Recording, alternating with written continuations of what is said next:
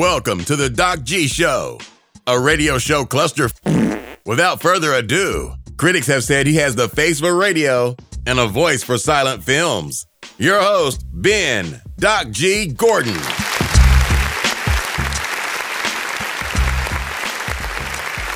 And we are on the air. Welcome to the Doc G Show. I'm your host, Doc G. With me is a man that once found out that he was allergic to cats when he was in a house with a cat and me, Jake, Papa J-Bones Parlor. Say what? Yeah, man. I was in the kitchen just dying, and y'all were in there just having a ball petting the cat. And I was... You know what makes me chuckle about that story, Jake? I was thinking about that, actually. I forget how I started thinking about it when I was getting ready for this show, but I was taking care of Kelly's cat, and I'm such a I just invited you and Maddie over to Kelly's house to play with her cat and didn't even ask her, like, hey, I'm letting 2 people into your house. Are you cool with that? What? Nah. I was just like, come on over, guys. I'm taking care of this cat. It's fine. Hop into her house. Like, didn't even ask permission, you know? And then you almost died from cat allergies. And there you go. Yeah. There you go. Hey, but the biggest thing that came out of that night is you and I bonded pretty well after we left. Because, of course, I spent most of the time in the kitchen trying to recover. That's true. Well, you know, you came in and you're like, dude, I think I'm allergic to cats. And I looked up and you were just all red-faced and your eyes were swollen all over the place and snot was running everywhere. And I was like, jeez. Yeah. Yes! Yeah, I think you are. Why did you come over here? And you're like, I didn't know I was allergic to cats. And I was like, oh, you definitely are. That's at least this one. You are not supposed to be around this cat. Nope. That's for that cat had boundless energy though. You could play with that cat for like 4 hours and it was ready to go. It was like a dog. It was so crazy. True. You know? Because most cats will play with you for like 10 minutes and then they're like, okay, screw you, I'm done with this. That's a fact. Right? But that cat, boundless. And then Kelly just got rid of him. Crazy. Did she? Anyways. Yeah, she like gave him away to somebody because she was tired of having a cat. One of those weird things. Anyways, Kelly, if you're listening, that was uncalled for. You shouldn't have done that. I'm sure you're not listening, but that was uncalled for. After everything I went through. Yeah, exactly. You put Jake through trials that you didn't know he was over at your house anyways. How could you, Kelly? Oh, come on. Anyways, Jake, there was something else that was on my mind besides you almost dying from cat allergies this week. Interesting, right? I've got a bit of strategic gaming during the summer of how I work out in the outdoors weather. You know, it's hot. It's hot here. Yeah. So what I try to do is I try to plan my runs for right after it rains. Word. You know, so it's not 1,000 degrees. I get this dip of like down into the 70s, high 70s, low 80s, and I'm like, beautiful, right? That's my idea. There's a problem with that idea because it means for that idea to work that you have to be able to predict the weather. So true. Yeah.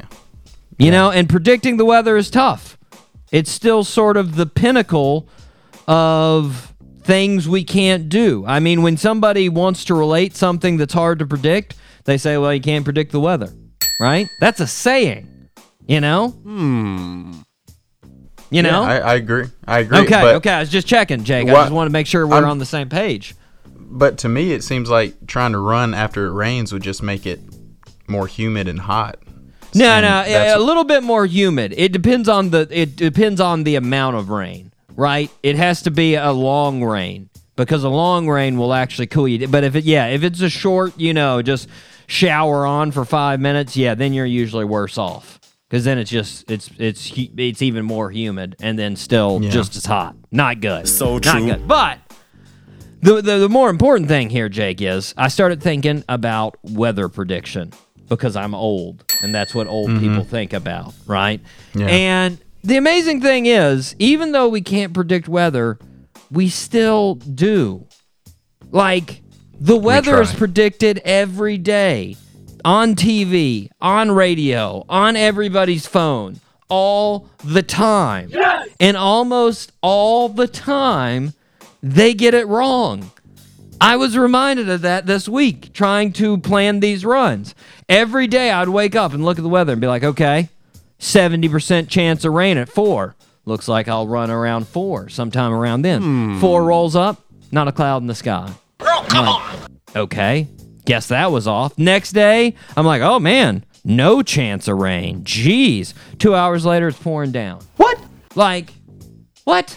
And like, it's not just here, you know. It's just not Florida. I mean, I remember my whole life. I mean, growing up, I remember getting all psyched up in the winter because the weatherman's been telling me for like 4 days it's going to be a big snowstorm coming. I'm like, sweet, no school. That's right. Then the big snow day comes. I wake up, not a single snowflake outside. Wham. I'm like, Oh, yeah. what? Yeah. I'm like, I got to go to school like a stupid loser? God. All right. Well, at least you can say they're consistently inconsistent. Yeah. Yeah. You feel me? I mean, well, I mean, the good example is the hurricanes that you're well aware that I've had to bunk up with you a couple times. I mean, those hurricanes, every 3 hours, it's different. Like first 3 hours, like hurricane's going to go across Florida, going to come up through Texas. 3 hours later, hurricane's going to curve out to sea, go into the Atlantic Ocean. 3 hours later, hurricane's going to stop and tap dance over the top of Cuba for 2 straight days. What? Make up your mind, man. And you know what I realized, Jake? What came out of this meteorology look is being a meteorologist is awesome. That's a fact. Like, you can be wrong and still make a living. Exactly. Well, think about it. It's the one job you don't even have to apologize for getting something wrong. Think about when you've ever heard a meteorologist come on the next day and be like, wow, guys, we completely up. Sorry. That was so wrong. We got like the opposite of correct. Whatever that 0%. Like they never do that. Nope. The best you'll get is that they come back on and give you a play-by-play of what happened the day before, even though it was completely opposite of what they said. And they won't acknowledge that it was the complete opposite of what they said. Like, they come back on the next day like nothing happened with the confidence of Freddie Mercury ready to rock the stage. Like, here we go. What's up? Girl, come on. Here's another day. Like, it's amazing. Like, just think about that. Like, what if you were a surgeon and you got as many surgeries wrong as a meteorologist gets forecast wrong? Like if a dude came in for a hip surgery and instead you removed one of your testicles and you're like, oh, sorry about that. That was our bad. Like, but you don't even have to say that. He just shows back up the next day and he's like, hey, ready for another surgery. Word. Like, what? Yeah. It's awesome. Well, yeah, and that's so now meteorologists, they don't, if you think about it, they really don't even have to prepare for their broadcast. No. I mean, they could just go you up could there say anything.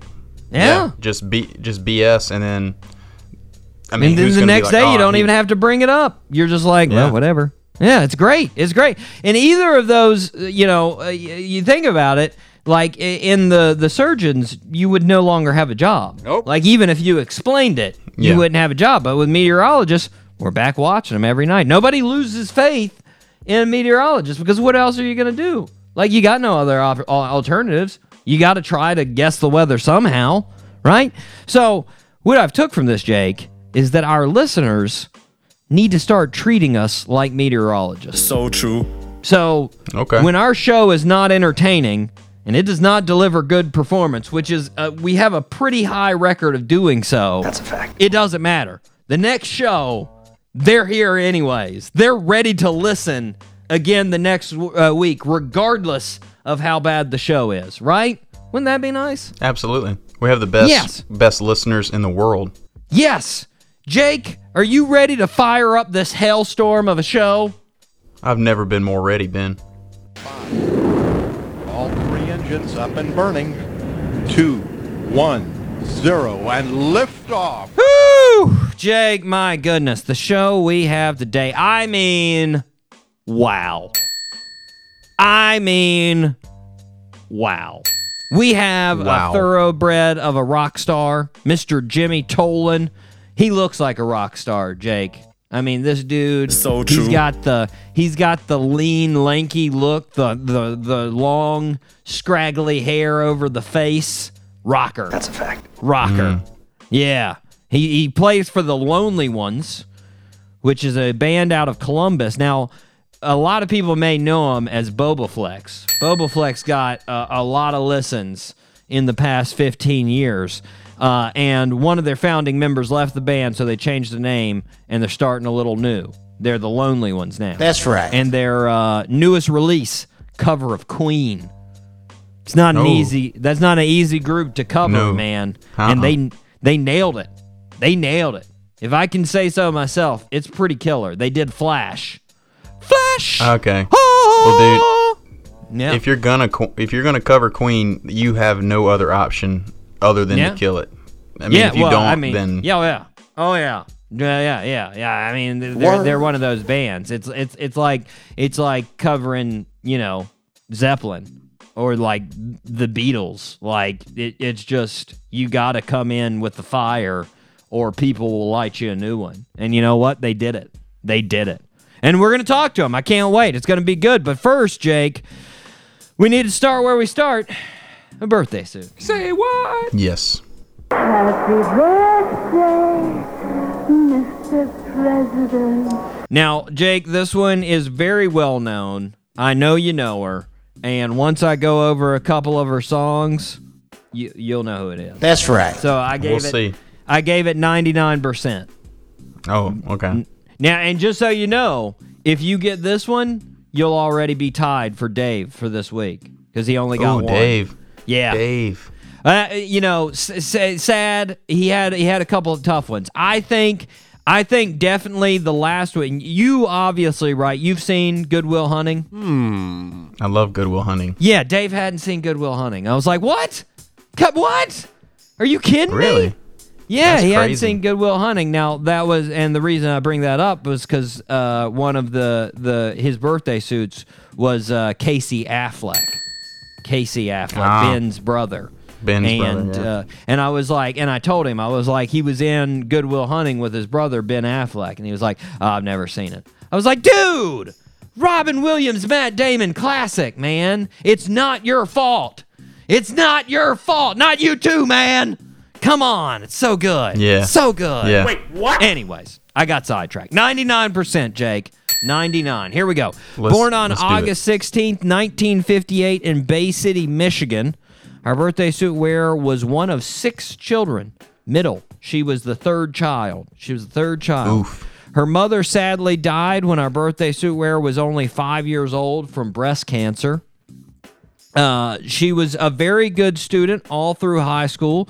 She took piano lessons and took ballet.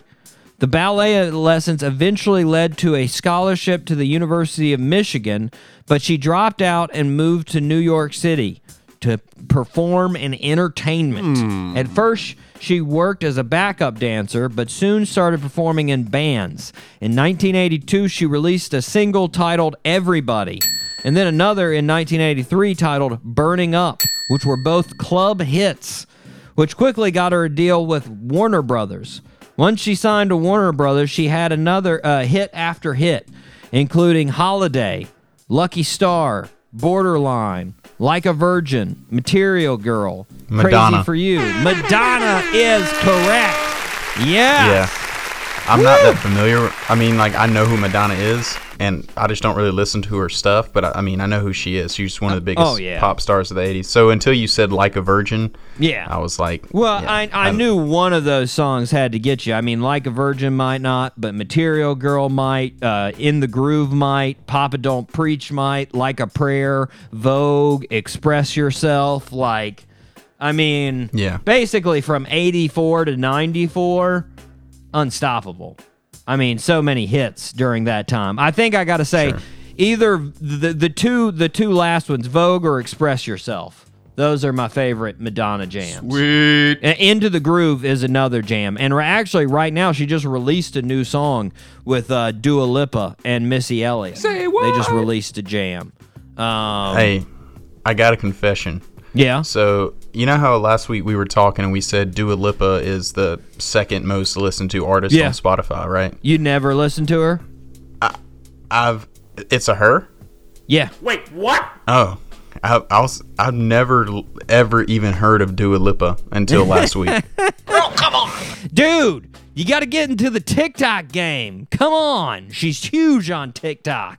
They got all kinds of goofy dances to TikTok to Dua Lipa songs. That's right. It's big. It's big in the hip hop dance world, man. Man, do they love some Dua Lipa. She's up there. Man. She is up there. But that's not whose birthday it is. It's Madonna's Nope. birthday. She's Madonna, 62. happy birthday. 62, Ooh. man. She's still pretty, Pretty keeping it hot. together. Keeping it together. She has, by the way, sold more than 300 million records worldwide. 7 Grammys, the Vanguard Award for MTV, and the most successful solo artist of all time on the Billboard Hot 100 charts. Say what? Topped that chart more than anyone else. Now, Dang. groups, the Beatles beat her, but Yeah. solo artists, no one else beats her. Pretty crazy. Give it up to Madonna. There you go, 62. Okay, all right. Jake, you ready? We're going to rip some headlines. The ripping and the tearing. It's now time for Rip from the Headlines. Classic Jake line. Love it. Yep. Love it. I don't have many. That's one of them. That's a classic. Amen. Okay.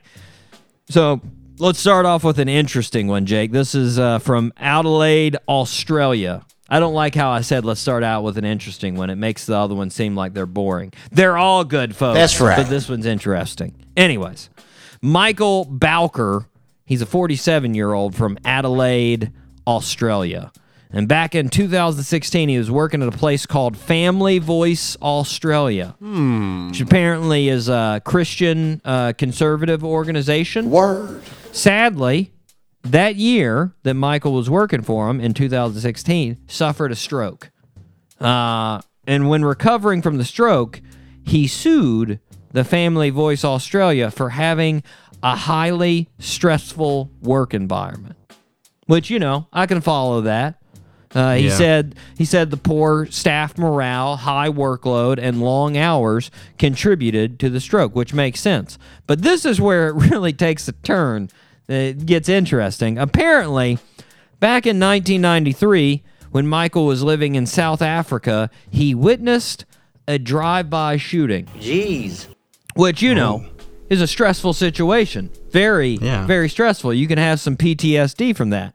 And apparently, he said, and his lawyer said, that when witnessing this event, it caused him to develop an addiction to pornography.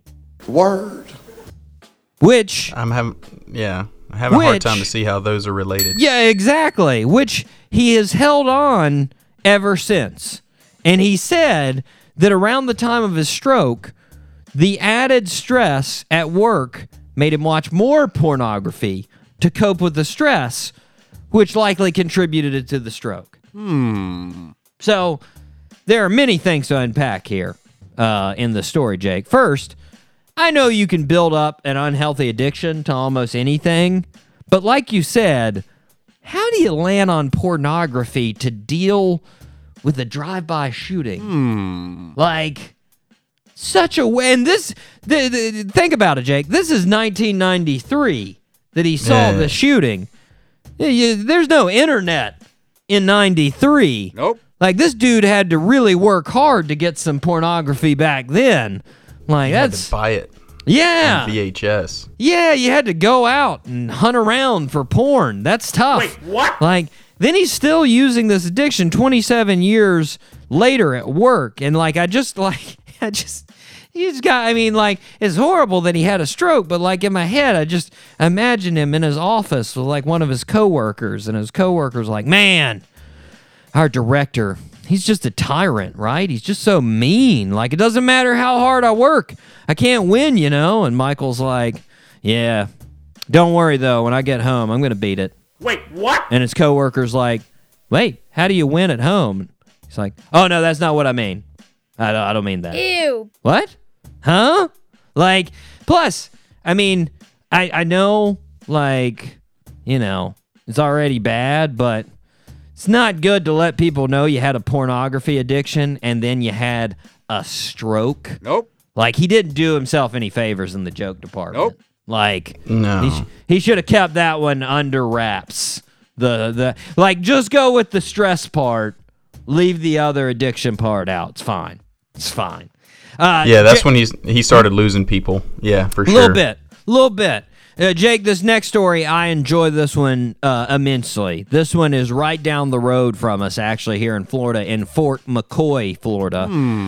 This past week, a dude in Fort McCoy pulled a straight George Jones move. Word. I'll explain that George Jones move here in just a second. A police officer from Marion County was called into the scene on suspected drunk driving and found Paul Burke driving down the middle of Highway 316 going 8 miles per hour.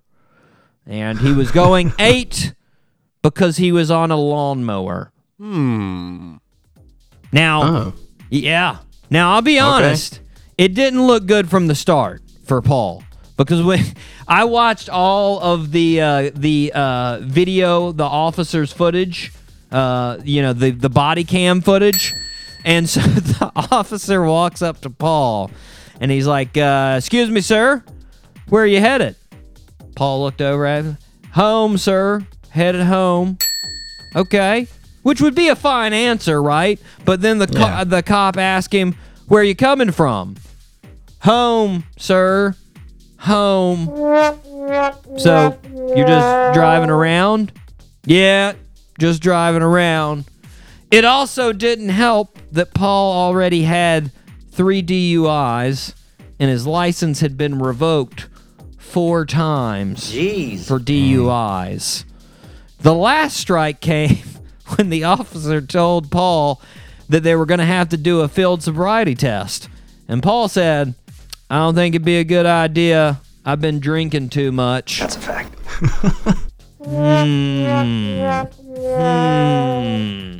Not Hey, now. man. Now, see, if Paul told the cop he drank too much because he witnessed a drive-by shooting in '93, totally makes sense to me.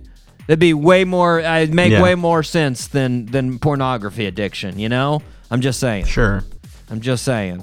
Now, 2 things, Jake. One, I found it a very nice, ironic touch that when I went to watch the body cam footage on the news website before the video started, there was an ad for whiskey. Wait, what? Which I found very ironic. It was just like, Good. really? Good Really? ad placement. Yeah. And then the second thing, the George Jones, I don't know if you ever heard this, but the famous George Jones country singer, he back in the day did the exact same thing. One of his wives hid all of his keys of his cars from him so he couldn't go to the store for more alcohol, and he found the keys of the lawnmower and drove that to the store instead. That's right. So that's why it was a straight George Jones move right there. Right there, man. Well, at least at least he was honest and he was cautious. I mean, yeah, he was technically driving drunk, but I mean, I feel like you're less likely to hurt someone else going 8 miles an hour on a lawnmower than if you're getting behind the wheel of a vehicle, right? He would have definitely helped his cause if he wouldn't have been in the middle of the road. That's a fact. You know, that was True. the big if he would have been over on the side, and then he could have even added to the police officer, I was mowing the bank for you. Sweet. Don't worry. I was you getting go. that. I was getting that bank mowed. You know. Okay, Jake. For the next story here, not too far from old Paul and his riding mower. There are a lot of nice beaches in Florida, right near us. We got Ponte Vedra. You got Palm Coast. You got St. Augustine, real nice beach. A Georgia couple took a trip to St. Augustine, and their trip was cut short this past weekend because they were arrested on charges of child neglect and drug possession. So, according to police, On the actual police report, police noticed Cody and Tiffany standing outside their car, and they seemed pretty intoxicated. So, cops walked up closer to them. When they got a little closer to talk to the two, they noticed that the couple's daughters were in the back seat of their car. Word. And then they noticed that surrounding the daughters were LSD, methamphetamines, a gun, and pornography. Jeez. Surrounding the children in the back seat.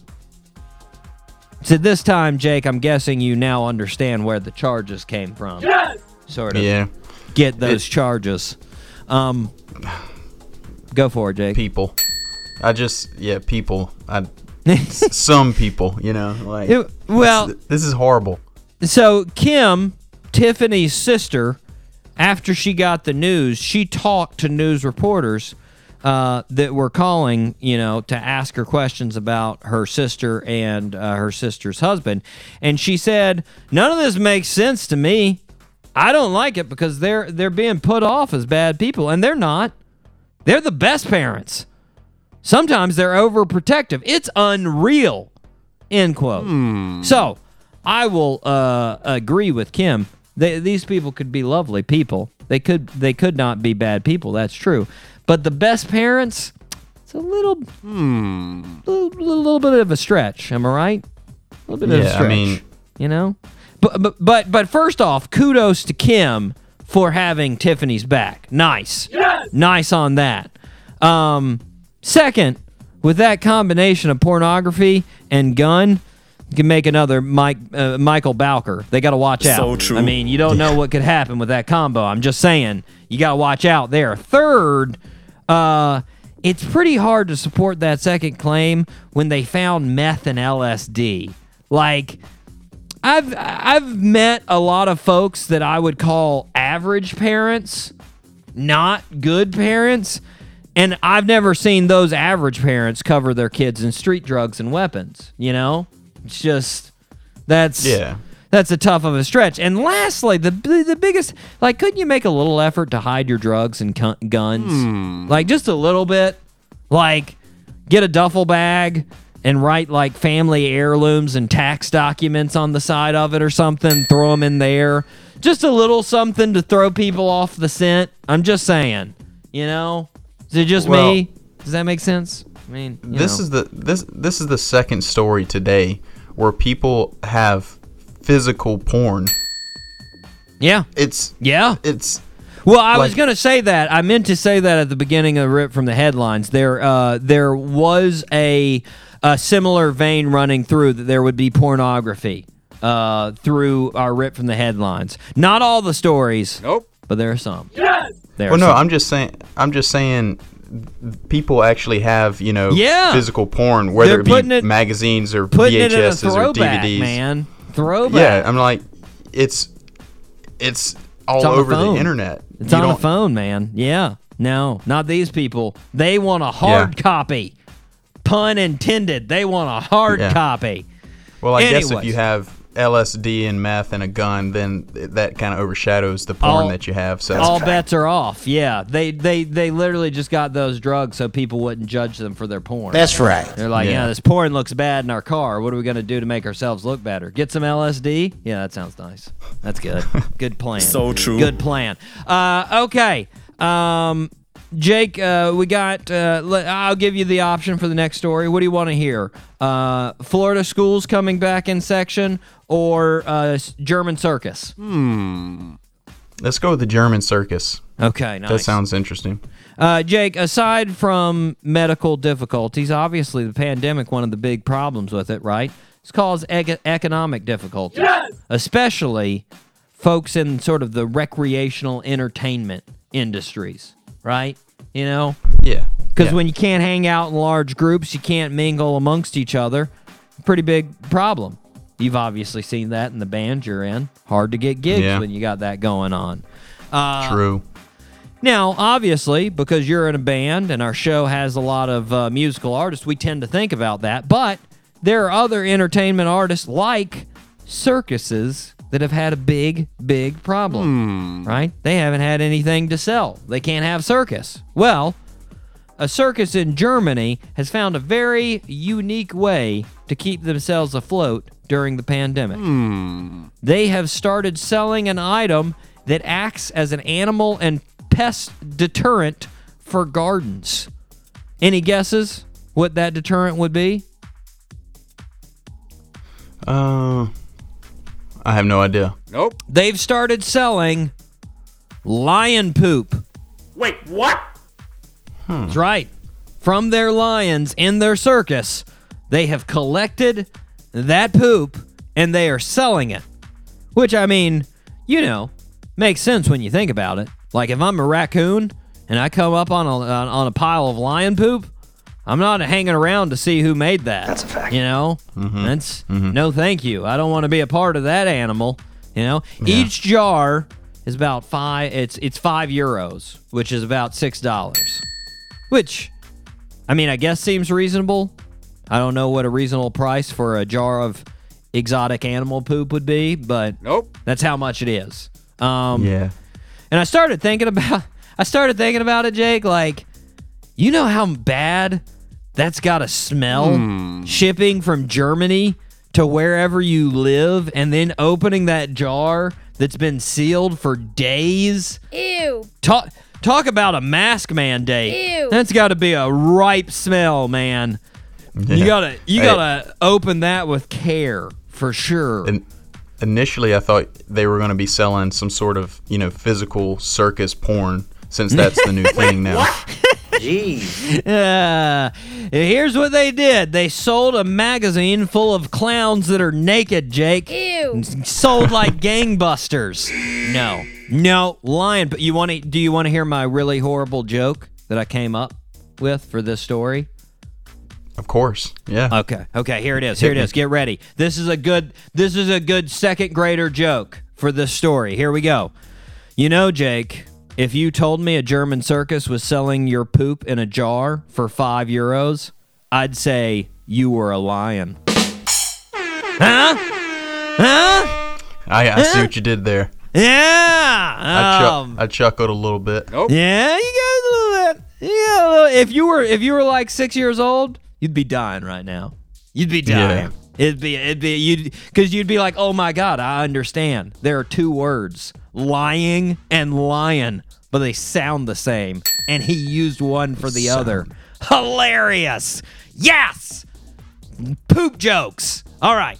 Let's see. We got time for one more story here. Jake, I'm going to go, let's see. Okay, they both have to deal with schools. One has to deal with an arrest at a school. One has to deal with a statement about the school. Which one do you want to go with? Let's do the arrest. The arrest? Okay, this is pretty interesting. So schools, surprisingly, in Key West, public schools already back in session, right? And so thinking about this, Jake, and I already told you it was about an arrest. What do you think is too young to arrest somebody? What do you think is like the lowest you can go for that one? Oh, you mean like what's okay? What age? Yeah. I would say the lowest that you could arrest someone would be like 13. Yeah. Like I was thinking, obviously, like absolute lowest bar is like at least double digits in age, you know? Like if you're filling in only one bubble for age on a Scantron sheet, that's just not old enough. That's a fact. Like come on now. Scantron. Come on. Apparently though, it's old enough here in Florida. Wait, what? Because an 8-year-old with special needs, was arrested this past week in school. Jeez. Yeah. Okay. So this child was told by a teacher that he was sitting improperly in the school cafeteria, and she was reprimanding him. And in the middle of the reprimand, he punched her. And I don't know how he punched. You know, it didn't really describe. That's all. In all the stories I looked up, it was just a generic punch, right? So I don't know. But I mean, you got to imagine, right? He's an 8-year-old. it can't come with too much force. He's an 8-year-old. So true. Right? But nonetheless, they called the police. The police came, and again, I got to watch the body cam footage. And in this case, they come up to a kid that doesn't even come up to their waist, who is crying uncontrollably, and they frisked him. An 8-year-old. Like, what are they gonna find on an 8-year-old? A lifesaver and a crayon? He's 8. Like, what is this? Then they handcuffed him, and the handcuffs didn't even fit because he's 8. They just slid right off of his teeny little wrist, right? And then they took him to jail, fingerprinted him, took a mugshot, and threw him in a cell for a couple of hours. What? Yeah, this. What? Don't we have like guidance counselors in schools don't we pay them money to deal with things like this? You would think, right? Like, I was like, what is good? What's good gonna come from this situation? None. Like, the child is just gonna end up thinking that every cop he sees from now on is an evil turd who comes to throw him in jail. Like, he's too young to rationally think about this. That's a fact. Are you kidding? Like, then when the chief of police was reached, his quote was, "Based on the report, standard operating procedures were followed." Word. What? You're telling me there's a standard operating procedure for arresting an 8-year-old with special he's 8. needs? Like, if there's a standard protocol for that, maybe rewrite the protocol. I'm just saying. So true. I mean, it's like you said, like, somebody, like, I am sure while I was in elementary school, a kid punched a teacher. I know that had to have happened at some point in time that I was in elementary school, and no cops were called. The law enforcement was not involved in that situation because they're in single digits. What? And when I said 13 being the lowest, that I meant like violent. This person, yeah, violent but stuff. like, yeah. I mean, I was in high school, 16, 17, and I've seen kids punch a teacher, and then they just get expelled. Like, they don't get arrested.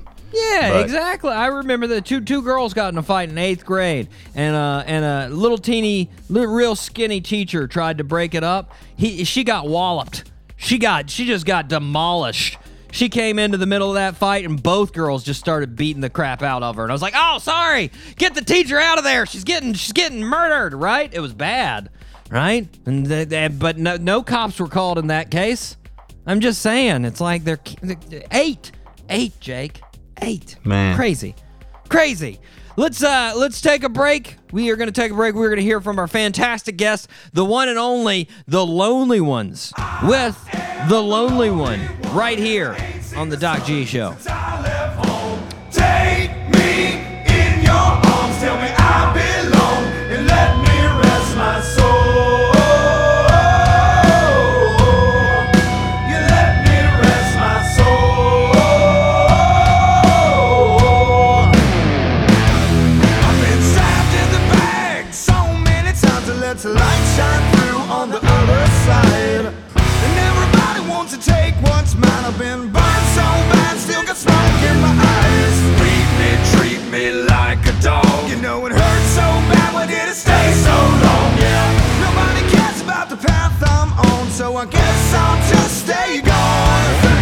I am the lonely one, and I ain't seen the sun since I left home.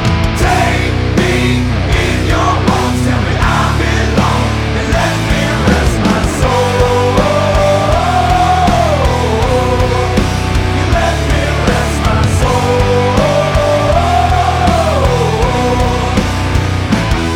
I got a million kinds of trouble running through my mind, and the screaming in my head keeps me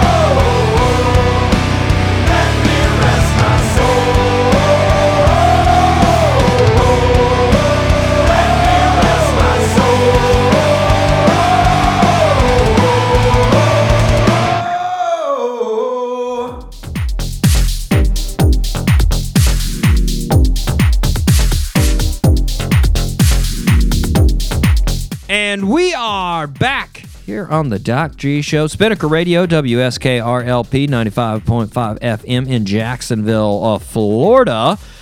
Jake, the folks at home need to check out the podcast. And as I was telling you before we came on the air, those Moscow folks, they are getting to the podcast, my friend. Yes! They are getting there. Yeah. And they're special. They are special. They are getting it done. And more people need to do that. You need to go on Spreaker. You need to go on Stitcher. You need to go on TuneIn. You need to go on Apple. You need to go on SoundCloud. Wherever you do it. Word. And download our podcast. You know? And as I said last show, you don't actually have to listen to it. Just make me feel good. Just go in there and just click on it a whole bunch of times. Sweet. And I'll check our analytics at the end of the week and be like, oh my God, look at all these people listening. Yes! Hey, you'll done your good deed. Sure, we won't actually have any more listeners on the show, but at least it'll make me feel better, right? Yeah. False. And you can get your city on the shout-out list. Exactly. Exactly. God, it all works out. It all works out. Just do it for us. Make us feel good, folks. Yes! Then check out the website, www.docgshow.com. You can go back and check all... By the way, Jake, I decided this week, every day, I think, from now on, because we have such a back catalog of shows, I'm just going to start recommending every single day on Instagram a new an old show to go back to, you know? That's actually a fantastic idea. You know, the throwback show for that day. Go check it out. You know, just, hey, this one, check it out. Hey, this one, check it out. Because we've got 185 shows, Jake. 185. It's been some shows cataloged. Speaking, though, of the folks that already listen to the show, it's time for shout-outs, Jake. Now, I'm going to give you the choice. Where do you want to start? Do you want to start regulars, or do you want to start at the newcomers? Let's start with the regulars and get warmed up. Okay. And then we'll progress from there. You'll hear me go through the long list of regulars. Okay, here we go. Yeah. Jacksonville, Florida, all the areas around Jacksonville, St. John's, Orange Park, Riverside, Neptune Beach, Atlantic Beach, South Side, downtown, all the places. Shout out to all of our Jacksonville listeners. Columbia, South Carolina, shout out to the home of the Gamecocks. Gainesville, Florida, shout out to the home of the Gators. Radford, Virginia, shout out to the home of the Highlanders. Dublin, Ireland, shout out to the regular Highlanders of Ireland. Shout out to Boardman, Oregon, our West Coast connection. Shout out to Charlotte, North Carolina, Queen City. Shout out to Charleston, South Carolina. Shout out to Barcelona, Spain, one of our international listeners. Shout out to Ashburn, Virginia, our original Commonwealth listener. Shout out to Roanoke, Virginia, the Star City. Shout out to Kenner, Louisiana, the home of New Orleans. Shout out to Madison, Tennessee, right beside Nashville. Shout out to Mountain View, California, our first West Coast connection. Shout out to London, United Kingdom, all the areas around London. Shout out to Orlando, Florida, home of the NBA bubble. Starting up on Monday, Jake, playoffs. Shout out, yes. Yeah. Peoria, Illinois. Shout out to Peoria. Shout out to Genoa, Italy. Shout out to Brighton, United Kingdom. Shout out to Bristol, Virginia, home of the original country music. Shout out to Moscow, our big-time listeners right now. Shout out to Fisherville, Virginia. And lastly, shout out to Columbus, Georgia. Regulars, Jake. Regulars. There we go. You know, it's super awesome that Moscow and Dublin are regulars on this show. That's killer. Not only that, don't forget our others, Genoa, Italy, and Barcelona, Spain. It gets me fired up, all the international listeners, and United Kingdom, both Brighton and London. So I mean, true. all of those folks listen regularly. Sweet. And, you know, it's a special place in my heart for those international listeners. Love it. Love it. Okay, semi-regulars, Jake. Semi-regulars. Austin, Texas. Like Austin. Austin's a nice place there. It's a good place. Chicago, Illinois. Shout out to Chicago. No doubt some Steepwater Band fans right there taking a listen. Thanks, guys. Winfield, West Virginia. Yes, named after General Winfield. Old Fuss and Feathers right there. San Diego, California. Shout out to San Diego. Indianapolis, Indiana. Shout out to Indianapolis. A past regular here, Hamburg, Germany. They're past regular. Thanks for listening, guys. Come back to that regular spot. Arlington, Virginia, our last semi-regular. Okay, Jake, time for a little newcomers. So, Sweet. the newcomers today, they're both part of metro areas that we've had the city that they're a part of on, but these are smaller cities, so I figured I'd give them a shout-out, you know? They deserve their own shout out. Yeah, exactly. So first on the list, Troy, Michigan. Shout out to Troy. It's northwest of Detroit. So Okay. it's about, 10 miles. 10 miles northwest of the center of Detroit there. Interesting. Troy. You know the e-gamer Ninja? Have you ever heard of that dude? Ninja? Oh, dude, he's killer. Yeah. He's from Troy. That's right. He's from Troy. Oh, nice. Yeah. Yeah. I wonder if he's listening. He's played Fortnite with Drake and Travis Scott and Juju Schuster. Yeah. Yeah. Yeah. That dude makes $500,000 from streaming per month. Wait, what? That's pretty awesome. A month? Yeah. Yeah. It's pretty awesome. It's not bad for playing video games, Not bad. Also, I'd like to say, obviously, I know how interstates work, Jake, but I still think this is cool. Interstate 75, that's just like 60 miles away from downtown Jacksonville, runs right through the downtown of Troy. Dang. Yeah, it's Goes pretty that far? Yeah, it goes straight up there, man. Straight all the way up there. Like, I Googled it. Once I hop on 75, be a short 1,015 miles to Troy. There you go. Easy money. Yeah, easy money. Just drive straight up. It's pretty wild. Like, I mean, if I actually lived right beside 75, you could say, yeah, Troy's just down the road. Technically, you're right. It's just down the road. Technically. It's 1,015 miles, but just down the road. Shout out to Troy. Thanks for listening. That's our first. Our second, Jake, West Jordan, Utah. Shout out. Right there. West Jordan, which is part of Salt Lake City. It's part of the metro area of Salt Lake. And I went on Google Maps, Jake, and I noticed, like, when you put in West Jordan and West Jordan pops up on the maps, there are a few attractions that are highlighted at that level. I noticed one of them that's highlighted. Altitude Trampoline Park. Say what? Yeah. So do you, yeah. Have Okay, you so have you hit up any trampoline parks, Jake? Have you been a part of those? There's one in Columbia. It's weird. It's like it's an ice skating rink and a trampoline park and a CrossFit gym all in one. Oh wow, that's a lot of things. Jeez. Yeah, man. Dude, I went there for like 12 straight hours. Wow. And had a blast. Yeah. I don't doubt it. I need to go to one before I become too old and feeble to really handle one, I need to get Oh, dude. And they also have a Ninja Warrior course in there also. Oh, nice. Yeah. I like in general though, I'm a big fan of trampolines. Yes! You're familiar with the Magic Pony that is our friend B-Bev. Yeah. B-Bev once rented a house strictly because it had a trampoline in the backyard. That's a fact. That was the only reason he rented the house. And then he had a housewarming party for that house.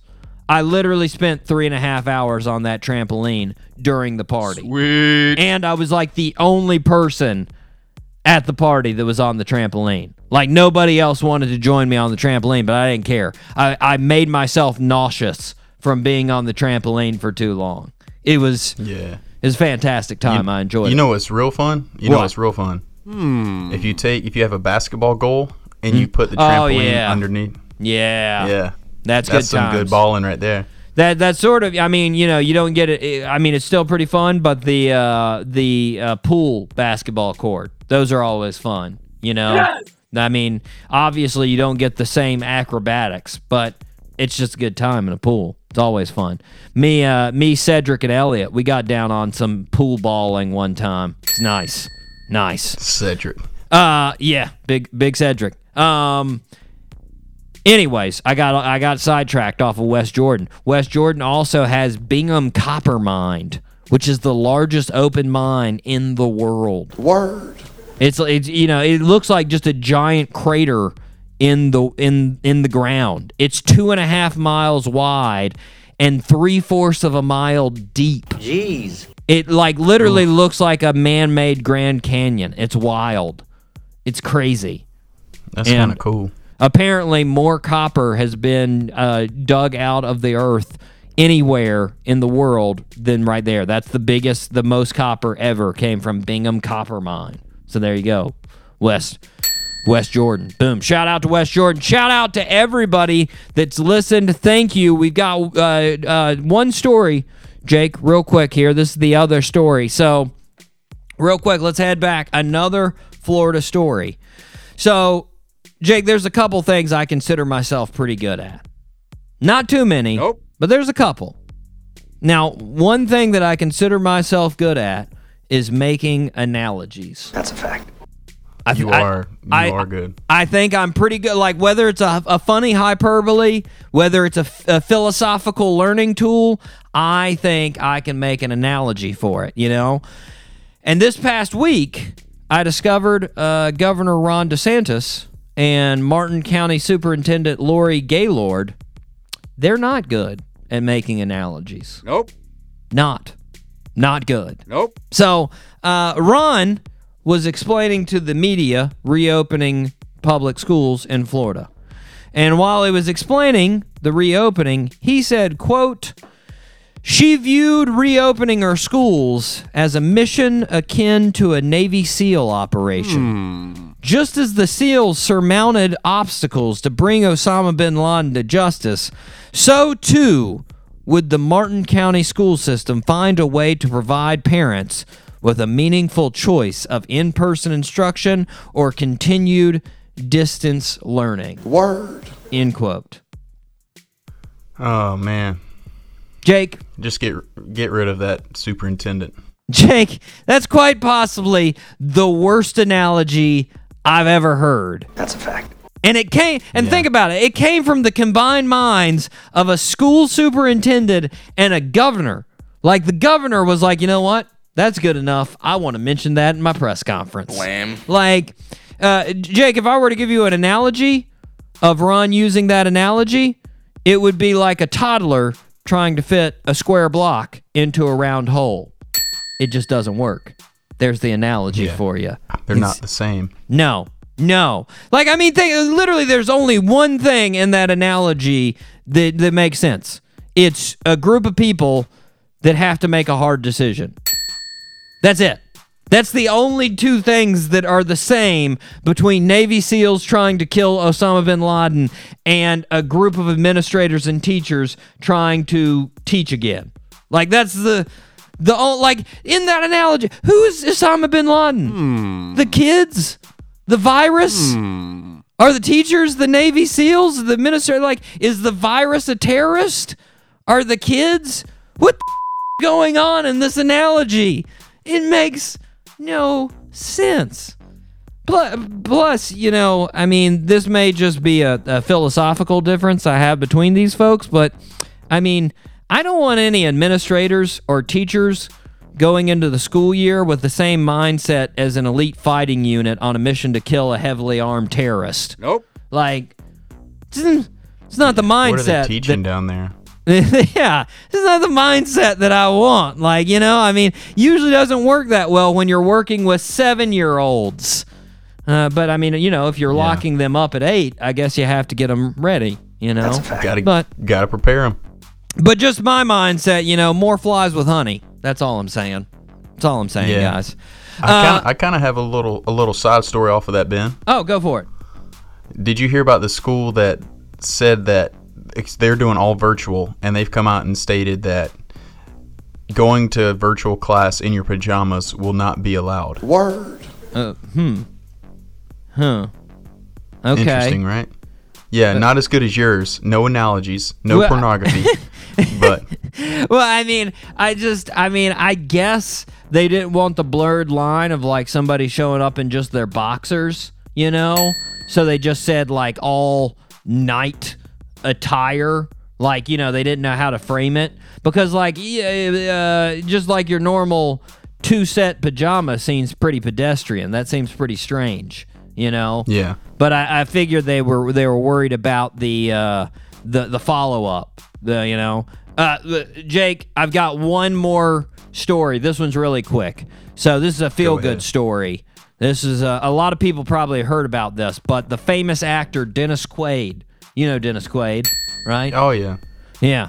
He adopted a cat from a rescue shelter in Lynchburg, Virginia. Sweet. Now, obviously that doesn't seem like news, right?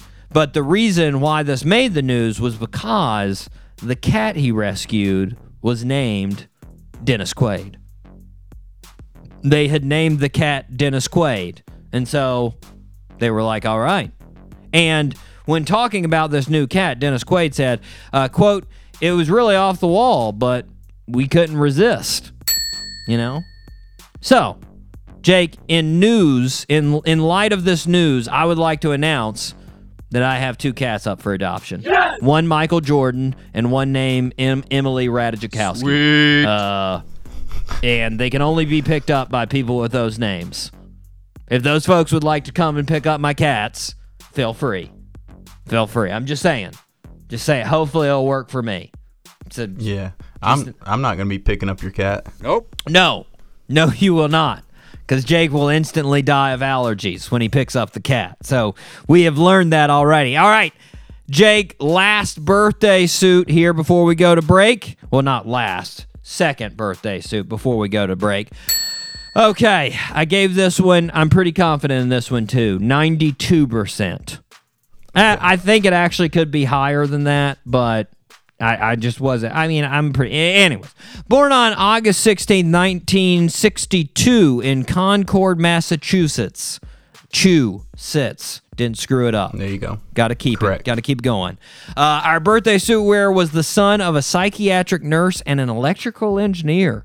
Some studious parents there. Yes! Our birthday suit wearer ended up going to Denison University in Granville, Ohio, and earning a degree in history.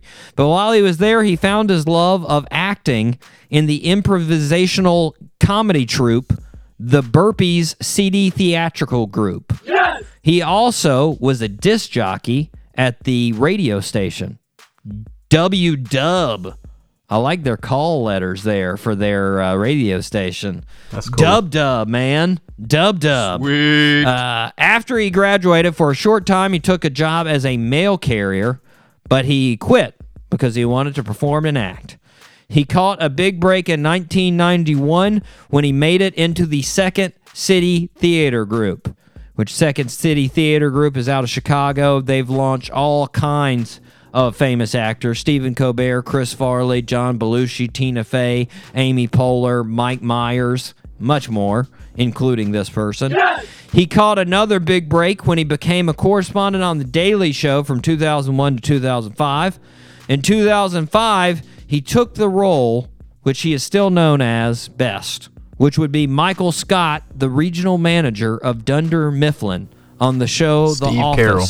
Steve Carell. Steve Carell, correct. Yes.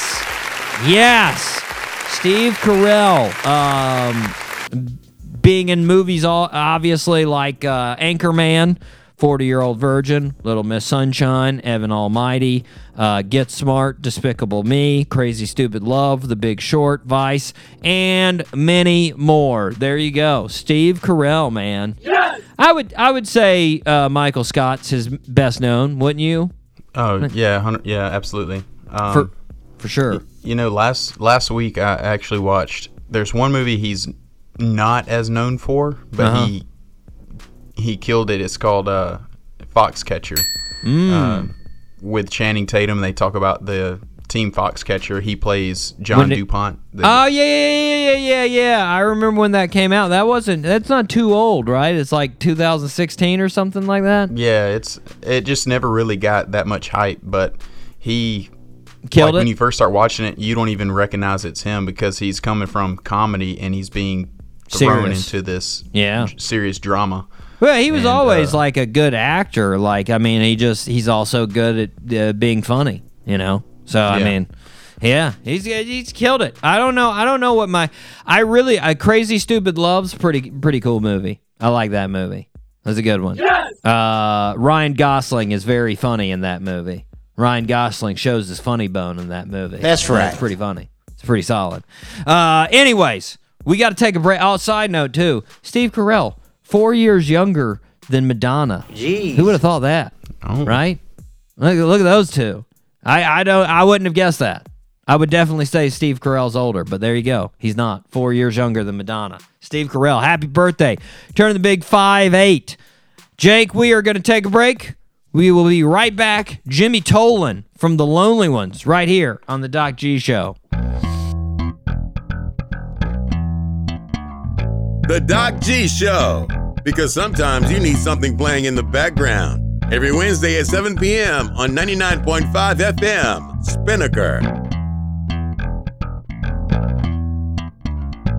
This is 95.5 Spinnaker Radio. WSKR LP-FM, UNF Jacksonville.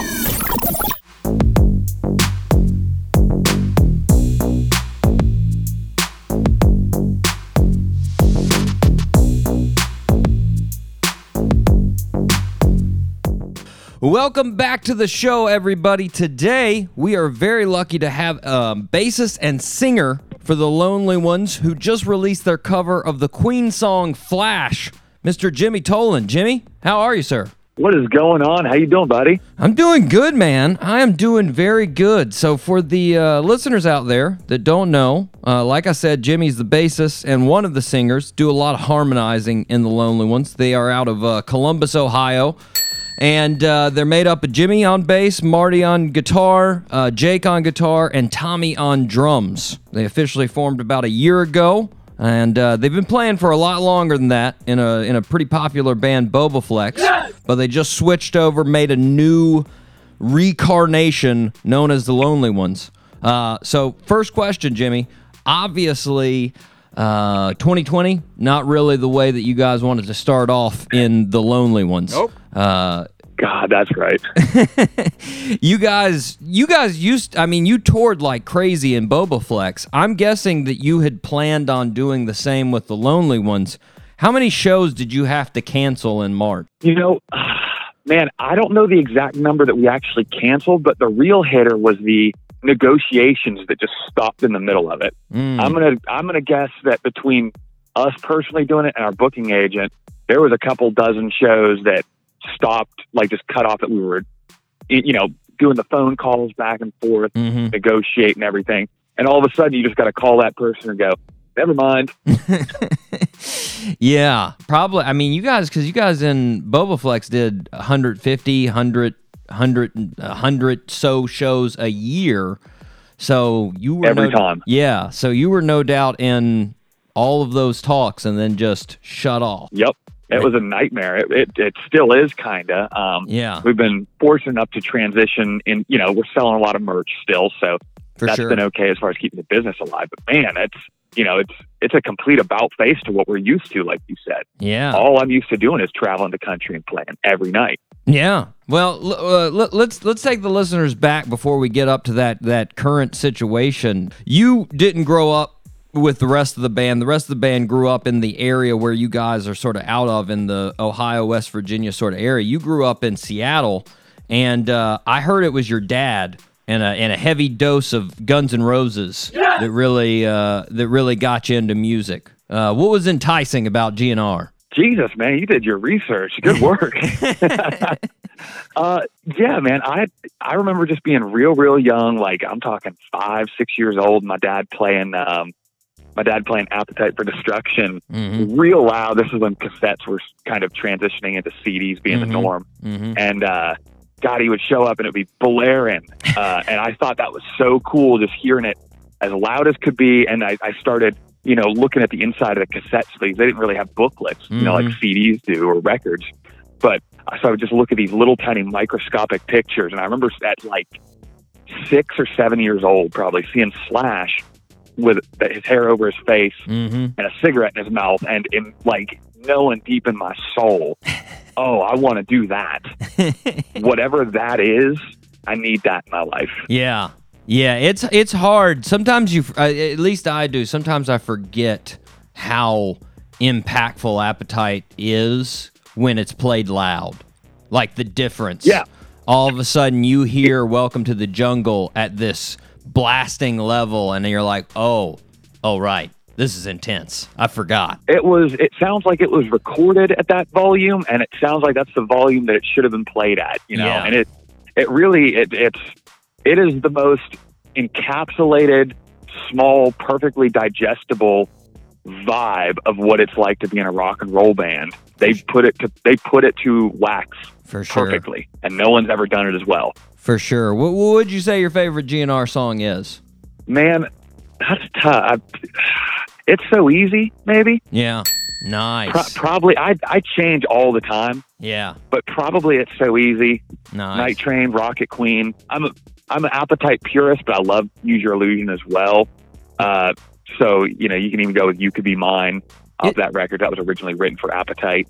Yeah, it's amazing with Appetite. It's one of those few CDs, albums that I can go through easily and love every single song. Like, every single song is amazing, which is hard for me to say because even though I do like albums, I'm not really that album guy that just goes on the whole experience usually. But with Appetite, easy, no problem at all. It's all great. Man, when your worst song on a record is Anything Goes, you've made such a good record. Exactly. That, that's a once in a lifetime accomplishment. Exactly, man. It seems like GNR, especially around that time, came out a little bit in your look. You got the hair going like somewhere in between Izzy and Slash. Yeah, and then you've got the tall, lean look like Duff. Yeah. No blonde hair, but you got the long, lean look. So you could maybe stand in. If they needed another one, you could stand in. Yeah, give them my number and let them know. Well, I found it a little bit funny, because you grew up in the epicenter of grunge, and you were really around the sort of start peak of grunge, and you got interested, I won't say in the opposite, because Guns N' Roses, not the opposite of grunge, but they definitely weren't grunge. Did you eventually get into the heavy hitters of the area, Alice in Chains and Pearl Jam, Soundgarden, Nirvana? No, and not that I take anything away from it, because I guess I do enjoy some of like Alice in Chains a little bit, but I've that vibe growing up there. I came much later than that. I was born when all that was really starting to fade get put out. Yeah, but growing up, it felt like it stuck around, and that kind of became the Seattle identity. For if you wanted to be a rock musician, you were going to sound like Nirvana or Alice in Chains, and that was it. And it really, it's like anything, when you grow up with something kind of forced upon you, you have this. This just, no, I don't want to do that. I want to do something else. Yeah. And Guns N' Roses was very frowned upon. The Rolling Stones were very frowned upon. These very high energy, outgoing, middle finger kind of rock and roll bands were really passe. Yeah. If you were growing up in Seattle in the 2000s. Yeah. And so it really, to me, just gave it that much more appeal. Yeah, I could definitely see that. That's what I imagined was the case. You sort of, there's always that there's that flip sort of back and forth in rock, and you just sort of go back and forth. You strip it back to the basics of rock, and the next generation that comes along sees it and says, "What are these guys doing? They should be doing what those guys before them were doing. That was better. They should go back to that." So what actually got you into guitar? Kind of all those pictures of Slash, man. It branches out from there, but it was, my dad was very much, he was very much the guy that got me into that sort of stuff. And he was always watching music videos of bands. He would collect, the DVD compilations and whatnot. And I, just watching videos of Joe Perry playing on, Don Kirshner's Rock Orchestra or whatever it would have been, Old Grey Whistle Test or something. Yeah. Just all that, you grow up around it. You're going to start gravitating towards that stuff. And it seemed like all the girls were interested in either the guitar players or the singers. Yeah. And I couldn't sing at the time. So I decided I would try my hand at guitar. Yeah. And that slowly transitioned into bass guitar. Yeah. But it was really that, man. I mean, I started playing guitar at about 15, and there's one thing on a 15-year-old kid's mind. That's how can I trick girls into liking me? That's a fact. Very true, yes. Well, did you actually play in bands as the guitarist before you switched over to bass, or did you join your first band as a guitarist, and then they said, hey, we already got a guitarist, and you switched to bass? I spent high school trying and failing to get bands off the ground as a guitar player. And then a major change happened when I moved away from Tacoma, which is the actual smaller town I grew up in. Yeah. Moved away from there to Ohio and really tried to make it as a guitar player, and had this revelation, man, that just because you're the best guitar player in your high school does not mean that you're any good at all. And it was a kind of a rude awakening. And at the same time I had this rude awakening, I was getting asked not to come on stage at open mic jams and stuff. Whoa. And it was harsh. It was a pretty big ego hit to a 19-year-old for sure. Yeah. And right at the same time I got in touch with some guys who were actually in a band that was managed by Marty from Bobaflex, the Lonely Ones. And they needed a bass player. So it was pretty much one of those opportunities where it was like, well, you can be not in a band playing guitar, or you can be in a band playing bass. Yeah. And it was an obvious choice to me at that point. So I kind of just made the transition and never looked back. For sure. Well, so you didn't move out to Columbus to be in to be in the band or to try out for Bobaflex. It was for other reasons. No, I did it just to pursue a musical career. I knew it would be. I had a short list of places I wanted to move to, and I really could only have figured I could afford Columbus, Ohio. It wasn't going to be LA. It wasn't going to be New York. And I didn't think that I could afford rent in Austin, Texas either. Yeah. So it fell down to Columbus, Ohio. And, sometimes gambling on the cheapest spot works out, I guess. There you go. Well, so it's been your home base for a good while now, for, 8 years or so. And I love to ask this question. I ask it to all my guests really about their hometown. If I come to Columbus and I call you up and say, Jimmy, I've got one night in Columbus, I need the best place to eat. Where are you going to tell me to eat? Ooh, best place to eat? What are you into specifically? I mean, whatever. Give me your passing fancy right now. Whatever you're really feeling right now. I love greasy, super unhealthy stuff with syrup on it and eggs, and I love breakfast food partly also. But I'm going to force you to go to Melt on High Street. Oh, and you got to get the full. I don't know if they have Melts down there in no, they don't in Florida, but it's a gourmet grilled cheese joint. Basically. Yeah. Actually, our guys in Tropidelic. I don't know if you ever heard the group Tropidelic, who are out of Cleveland. Yes, I do. I've played some shows alongside Tropidelic, filling in with my buddies in Zoo Tripping. Yes. They told us. I don't know if you know those guys or not, but yeah, I know them. Yeah, they were on the show and they told us we needed to go to Melt. So you were same like minds there. They wanted to hit up Melt. Sounds like you need to go to Melt, is what I'm hearing. I mean, you said you're going to force me to go to this greasy place. There's no forcing with that. I will head there, volunteer I'll have my to drag way. You away. Yeah, exactly. Well, good. Now that I got my food recommendation, I can move on with music.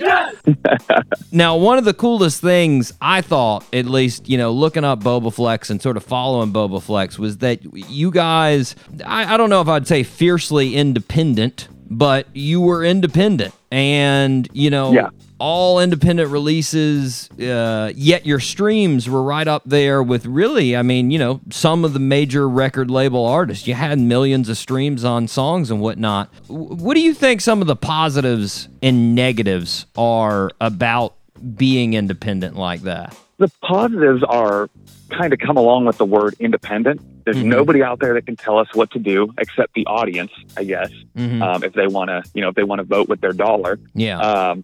And, you know, we're not cutting a major, huge portion of the pie off to a bunch of other people. Yeah. And, you know, if whatever amount of money comes in, we pay our bills, but after that, all that money is ours to do with what we please. Yeah. We can pay ourselves. We can save it back for later for other, you know, ventures we may want to put it into. Yeah.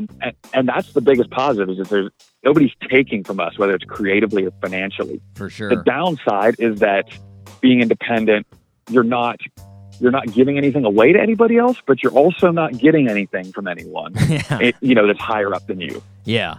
Nobody does favors for the independent band, which is fine. That's, you know, I'm not owed any favors. Yeah. But it's definitely a slower grind. Yeah. It's not going to be, you put your band together and then 2 years later you're playing mini arenas or, you know, 2,500 seaters. It just does not work that way. Yeah. Because there's a lot of money put into those bands to gain that promotion. And it seems like to me there's, you know, it's a little bit of the good old boys situation where, you know, the bands that are already with the labels, it's sort of like, it's not that they shun the independents, but they just know they're not, it's like we know we're not going to get what we want out of these people, so we're not inviting them to our parties. Like, you know. Yeah. Oh, without a doubt.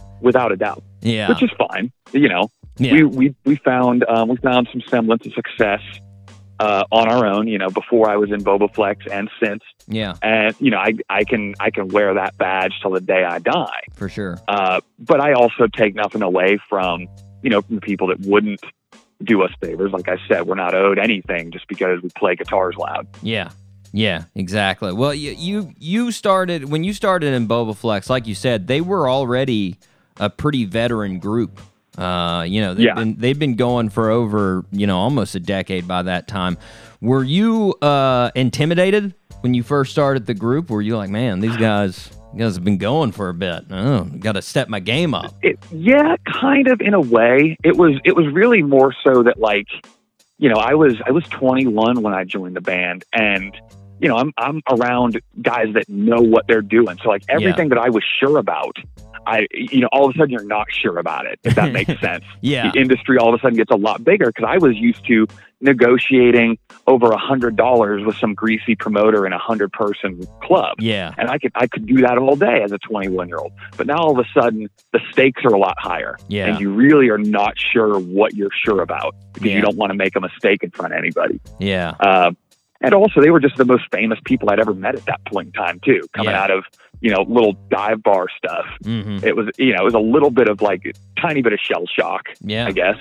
So you were with them for, you know, 7 years or so. And then last year, Sean, one of the founding members and Marty's brother, he decides he's going to step out of the music scene, needs to spend time with his family. He's not going to be in the band anymore.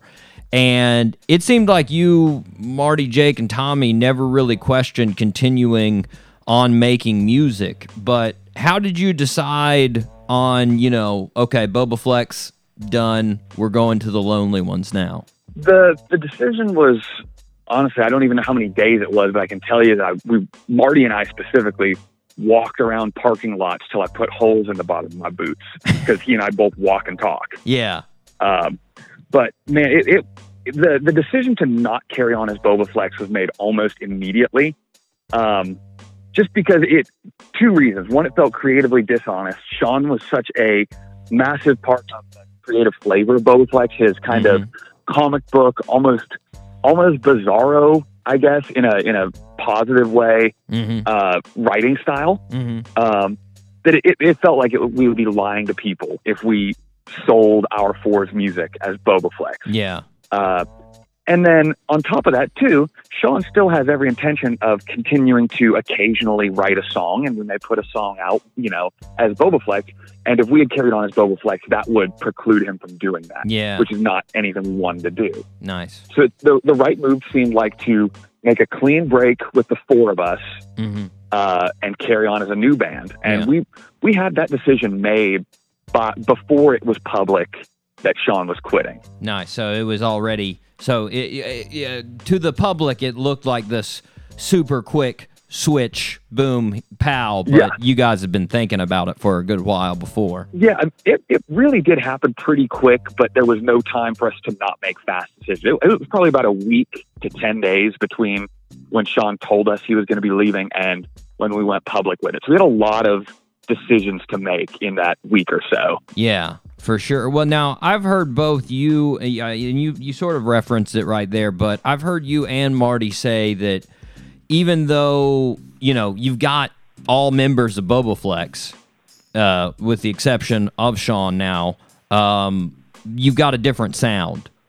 But how would you say that sound has changed for the people that are used to Bobaflex? What's changed? It is more, I guess, straight ahead rock. I'm trying to think of the right term. I've not been able to find it yet, but hard rock, which Bobaflex was, but there was always some strange characteristics to it. And there's not as much of that bizarro aspect that I talked about before. Yeah. Which Sean was exceptionally good at taking kind of those never before written about topics and putting those into a rock song that, could get put on the radio. Yeah. And I don't think any of us really have that style. So it's really more of, the bands we grew up listening to, right? Like, Aerosmith, Guns N' Roses.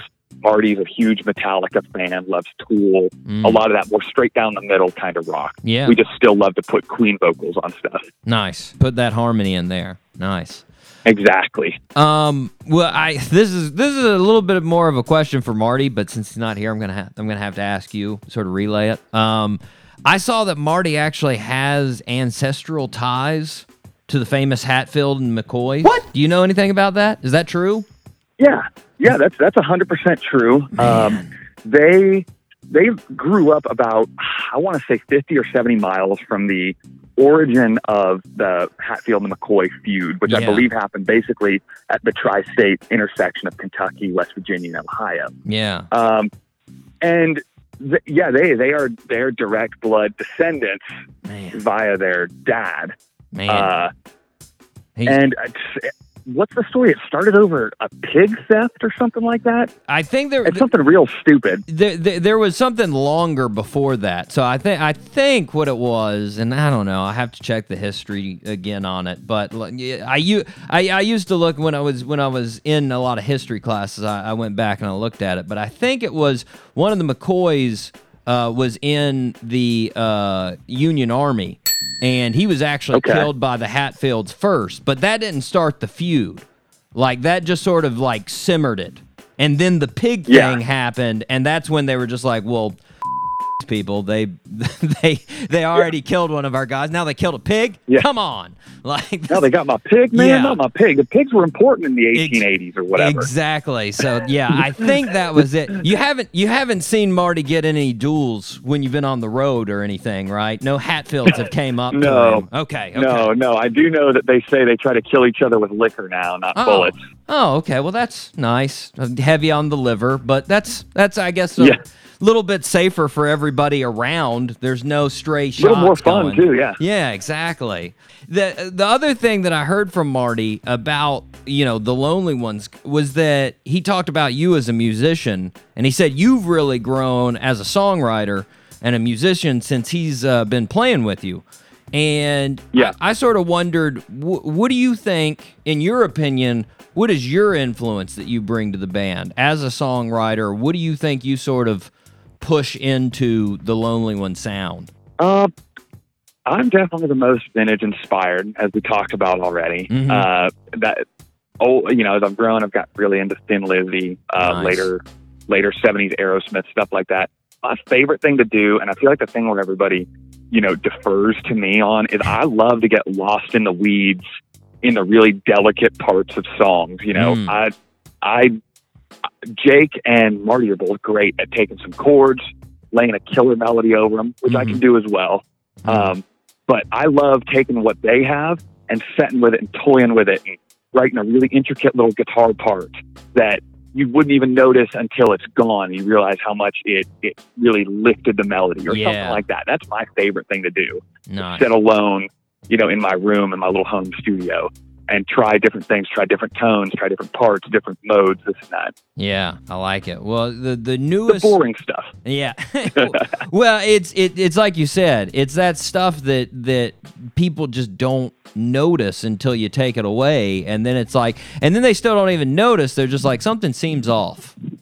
Yeah. And something doesn't seem right about the song anymore. And then you put it back in, they're like, that's it. Now it sounds right. Yeah. So, I mean, that's exactly what I like doing. Well, the newest single you guys have put out, you just put it out about a month ago, and it's a cover of the classic Queen song "Flash." What made What made you want to do that song? We got approached by Sweetwater, the music sales company.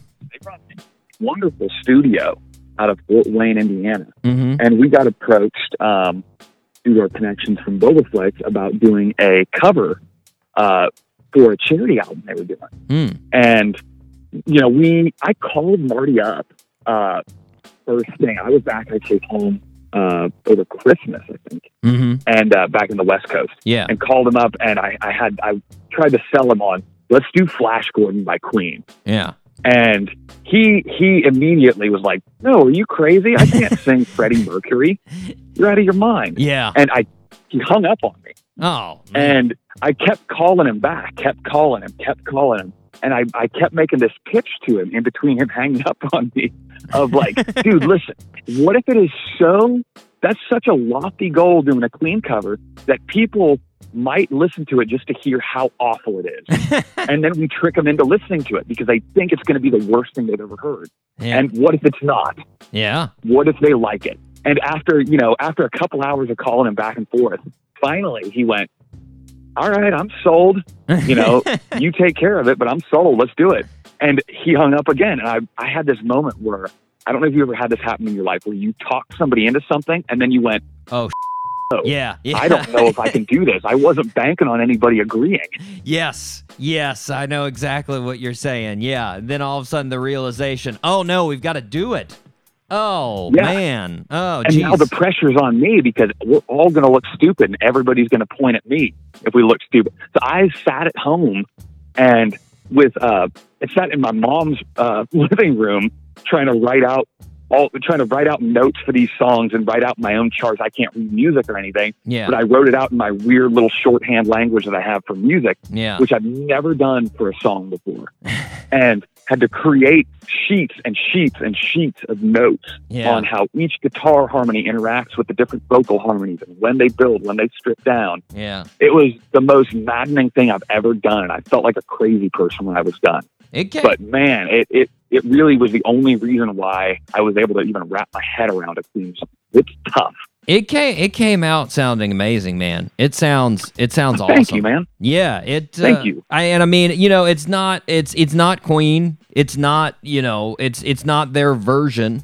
It's got a Lonely Ones version to it, and like, I mean, the drive of when Marty comes in and sings, to me, is so much better than like the Queen portion. I mean, and I know, of course, don't at me, Queen fans. I'm just saying, I like it. I like it better, just that because he's got more sort of grit and emotion in his voice, because he can't sing that, that high sort of Freddie Mercury sound. So it's this it's this emotion behind it, and like I said, I think it came out fantastic. Something that I was really, really proud of Marty about, and so I feel like I can say it because I didn't sing that part, because I know that Freddie Mercury was concerned and asked Brian May to let him sing in a different register on that part that you're talking about, the hero section of the song. Yeah. He asked him to let him sing in a lower register because he was concerned about having to sing with that much power that high. Yeah. And he wasn't sure if his vocal cords could sustain it. Yeah. And so it was a big scare for Freddie Mercury. He ended up killing it, of course. He's Freddie Mercury. But I thought that was cool that Marty came and sang that so well this part that Freddie Mercury was scared Yeah, to sing. for sure. It definitely was, I would say an accomplishment as a singer for sure. Yeah, I'm proud of him. I found it ironic too. I was watching an interview with you, and it was a while back. It was like 3 years ago. You were doing it for a bass magazine, and it was when you guys were still Bobaflex. And the guy was talking to you, and he was talking about one of the songs, and he was like, "It reminded me a ton of Queen." Wait, what? And I was like, and now hearing it, I was like, "Oh man, that guy must be really excited about this new song then, because now they actually did Queen." There you go.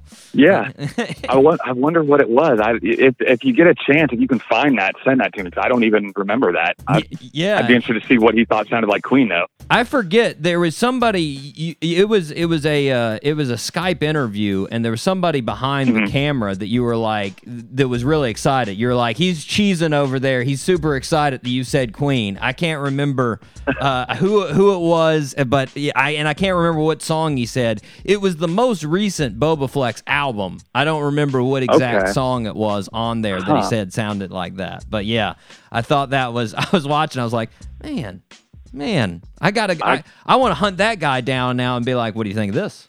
Now they actually do Queen. Yeah, what do you think about that? That guy has a crystal ball, apparently. Exactly. So last thing, I've done this with a few other bands we've had on the show, but I thought since you guys are so used to being a road touring band and probably missed the touring life, I thought maybe we'd end with some lightning round questions about the road. Yeah, do it. Okay, so two things. Obviously, you can include the time in Bobaflex when answering these, so you can go back into those. Okay. And if any time before, if there's somewhere randomly in those times as well. And the second thing, the questions about the band, you got to try to be non-biased. You gotta if it's not you, you can't answer you. You gotta answer who it is. Okay, so first one, in your experience, best state to play a show outside of your local states, Ohio and West Virginia. Man, I'm gonna put Florida as definitely in my top 3 or 4. Nice. I don't know, man. The Midwest is great kind of all around, though. I feel like it's all so close together. Yeah. There's like a built up kind of network. Yeah. You could say Wisconsin, you could say Minnesota, you could say Michigan. Nice. Just because they all kind of interconnect with each other in a way. But as far as like eastern states outside of that, I gotta say Florida.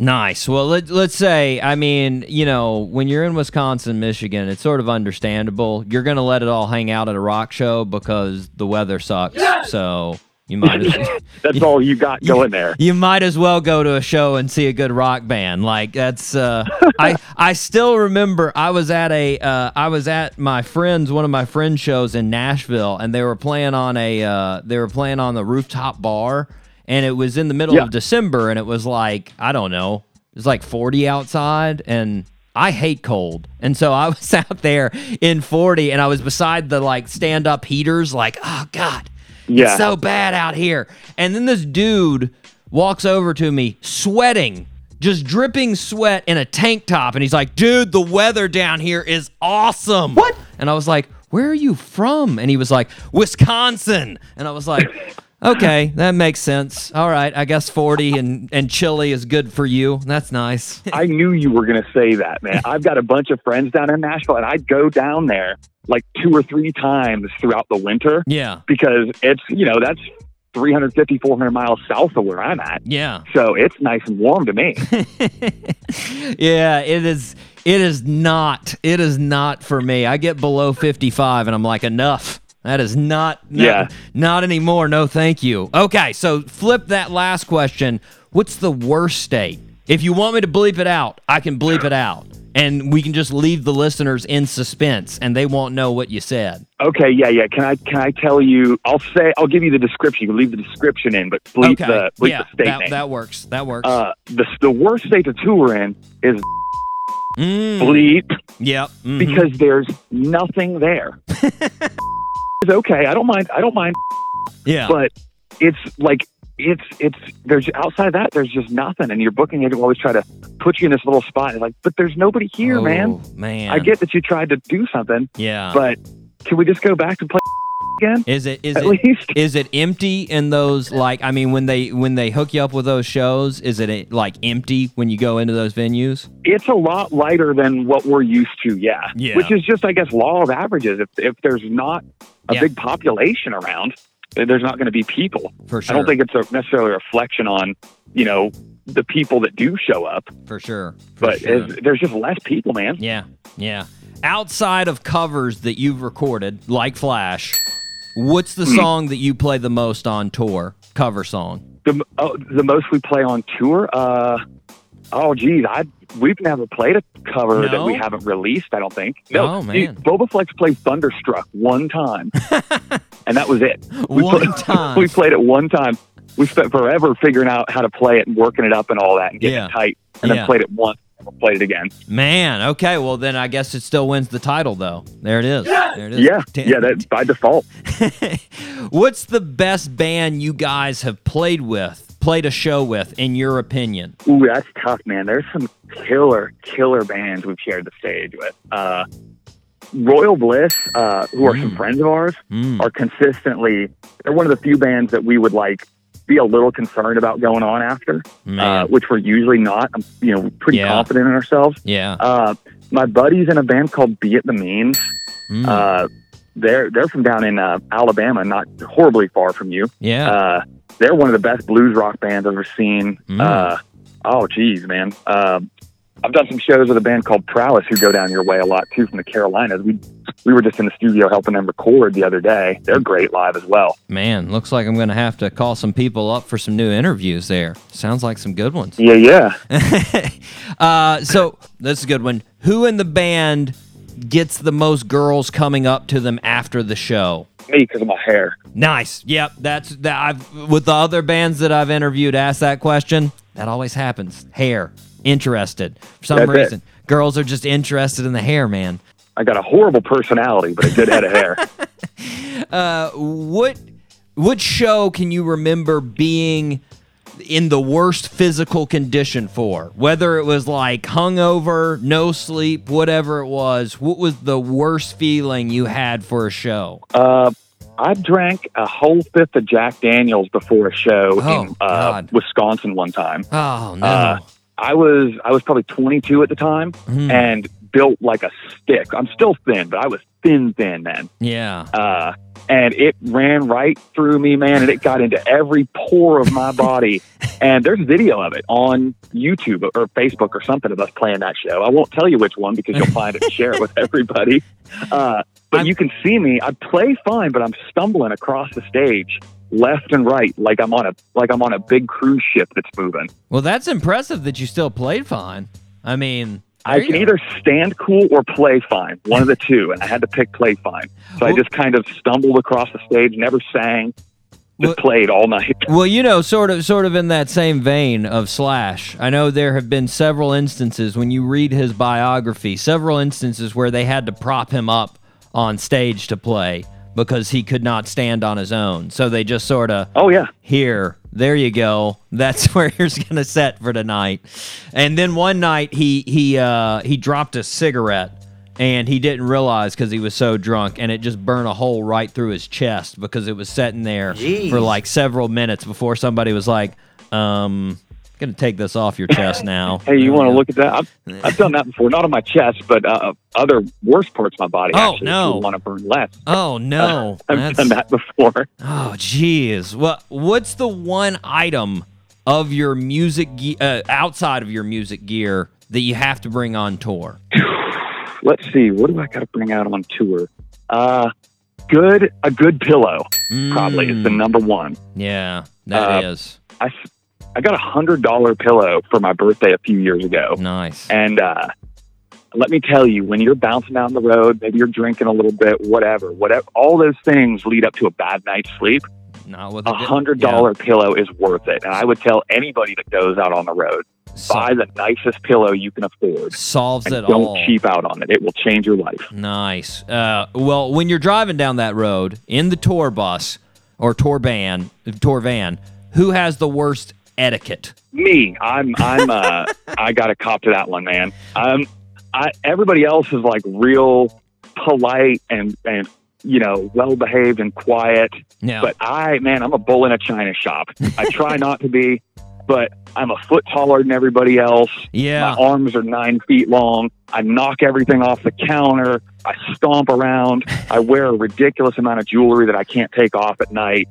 So every time I roll over in my sleep, it sounds like somebody threw a thing of silverware down the stairs. It's rough. I feel bad for those guys. But hey, you do get drinks that they can't reach on higher shelves. I saw that on Instagram. So there you go. I had to do that again for Marty like a week later at the same gas station, headed to the same studio. He went, "Hey, I'm not going to film it this time, but can you get that Diet Coke again?" Oh, man. Oh, well, you can't help it. It's not like he's going to grow anymore now. He's all done for growing. No. So, No, those days are over. Unless he gets some platforms or something, starts wearing platforms. You could. Yeah, that might help. Maybe do that thing where you tie your legs and your arms to different horses. Was it called drawn and quartered? Yeah. But just do it real slowly. Maybe you do it with riding lawnmowers.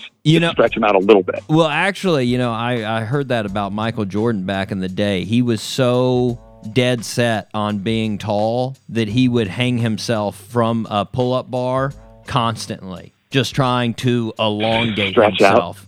And something had to work because that dude's literally, he's a foot taller than everybody else in his family. So, I don't, Hey, man.